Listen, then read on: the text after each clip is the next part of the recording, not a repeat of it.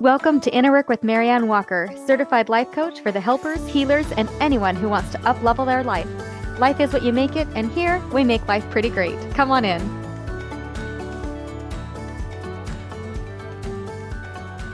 Well, hi there and welcome back. So today we get to explore the power of play. And who doesn't want to have more fun and playfulness in their life, right? Oftentimes on this podcast, we talk about the fact that life is 50-50. It just is. There is going to be hard stuff in life that we can't avoid. And also, we can make life more enjoyable by creating more play for ourselves. So first of all, what is play?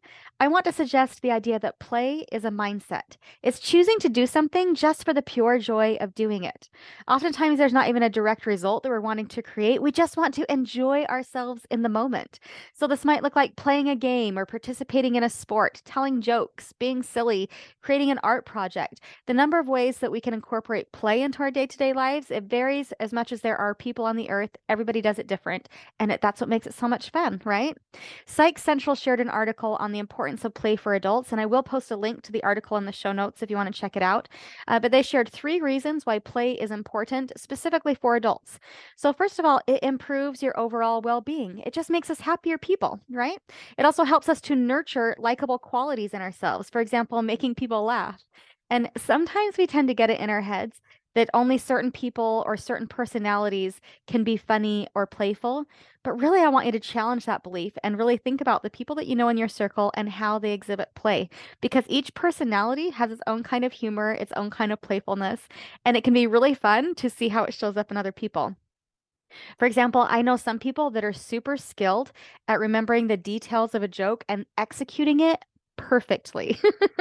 Like I don't even see it coming. They're talking about like this is something that really happened in their day. And then they get to the punchline. It's just like, oh my gosh, that was amazing. This is not my gift. I'm related to many people with this gift, but this is not my gift. It's funny that for me, when I'm trying to tell a joke, oftentimes I can remember the punchline, but I struggle to remember how to get there. So I really admire these people that can execute their jokes so perfectly. I know other people that totally crack me up with their super dry sense of humor.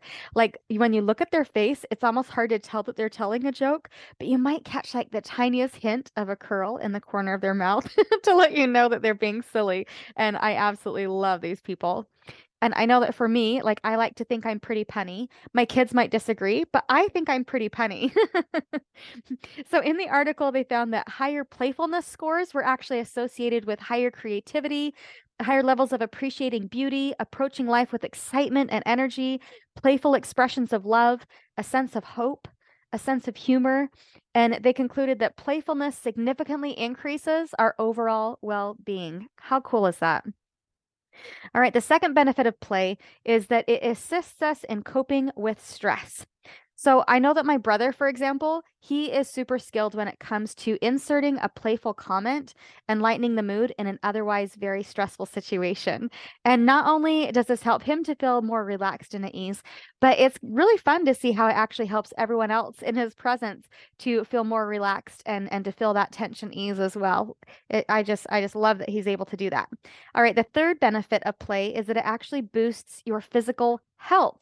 So when people say that laughter is the best medicine, they just might be right. So I worked as a reflexologist for several years before becoming a life coach. And when I was studying, it was really interesting to learn about disease as dis-ease. So many of the physical symptoms of the body are actually born from dis-ease or from stress. So intentionally doing things to minimize our stress, be that through reflexology, massage, or play, or whatever it is, it can significantly improve your overall physical well-being in addition to your mental and emotional well-being. So in this article, they also identified 8 play personalities. So I want you to listen close and see which one most resonates with you, or see if you know people that incorporate play in these other ways. All right, number 1, the collector. The collector enjoys building collections like collecting stamps or vintage cars. Number 2, the competitor. The competitor enjoys playing and winning games with very specific rules, and they like playing, for example, like in the neighborhood soccer league or playing Monopoly with people. They just love that. Number 3, the creator or the artist. The creator or the artist finds joy in making things or in making things work. And so the creator might enjoy doodling or woodworking, decorating, fixing things, or sewing. Number 4, the director. The director enjoys planning out and directing. So they're going to be the ones that are like the hosts or hostesses of these parties. They just really love pulling things together.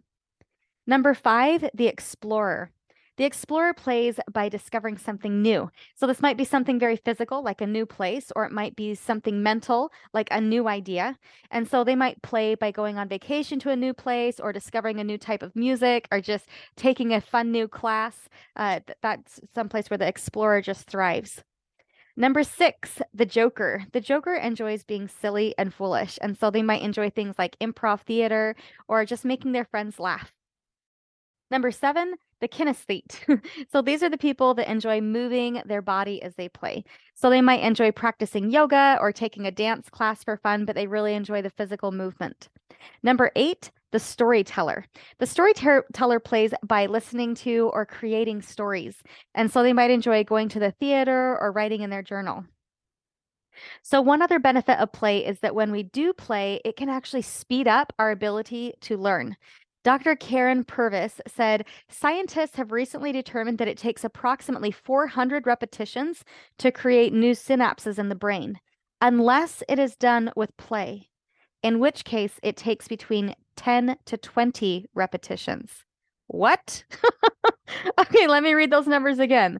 400 repetitions normally to create new synapses in the brain, or when you do it with play, 10 to 20 repetitions. Isn't that awesome? That turning things into a game and just making it feel a little bit more playful can actually increase our ability to learn and to retain information. So cool. All right, so how can we as adults incorporate more play into our lives? It all starts in the mind. So notice as I'm making the suggestion that you play more, just notice what is happening in your brain.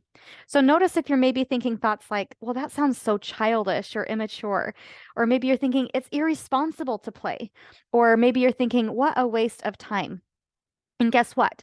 If those are your thoughts, you will not ever be able to play because play starts in the mind. It's a mindset. So there's this picture that's been floating around the internet for a while, and it pops up in my feed from time to time. And I will see if I can find a copy of it to share on social media. But it's a picture of some women on a roller coaster. And so you can see basically the 3 cars in the front. So the 2 women in the very front car are just laughing these giant belly laughs. Like you could just see in their faces, you can almost hear the laughter coming through this image as they're trying to hold their skirts down that are flying up and they're trying to keep their hats on their head. It is just hilarious. And then when you look at the second row, then the women in the second row, then they are just laughing and enjoying the scene that is taking place right in front of them. They're still completely present in the moment and just loving it. And then when you look at the third row, then you see 2 very, very serious women. And it's like they're not even on a roller coaster. It looks like they're just sitting down on a park bench doing nothing. And so, yeah, you could look at the picture and think that, oh, but they're all doing something playful because they're all on a roller coaster, right? But really, you can see due to the mindset of these women that even though the activity is the same, there's only some of the women in that picture that are actually participating in play.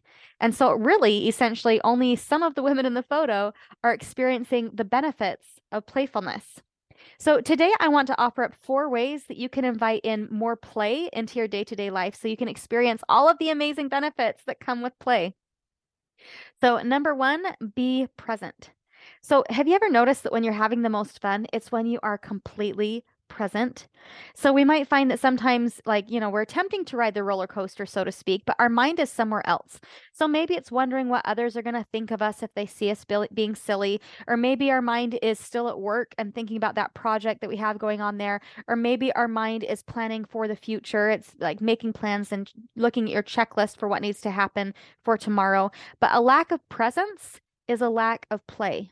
So practice presence. Practice coming into the present moment and see what there is to love about it. Doing simple little things like looking for the beauty in the sunset or feeling the wind on your face. Doing these things to just invite in the 5 senses and noticing these little things can help to bring us back into the present moment where play exists.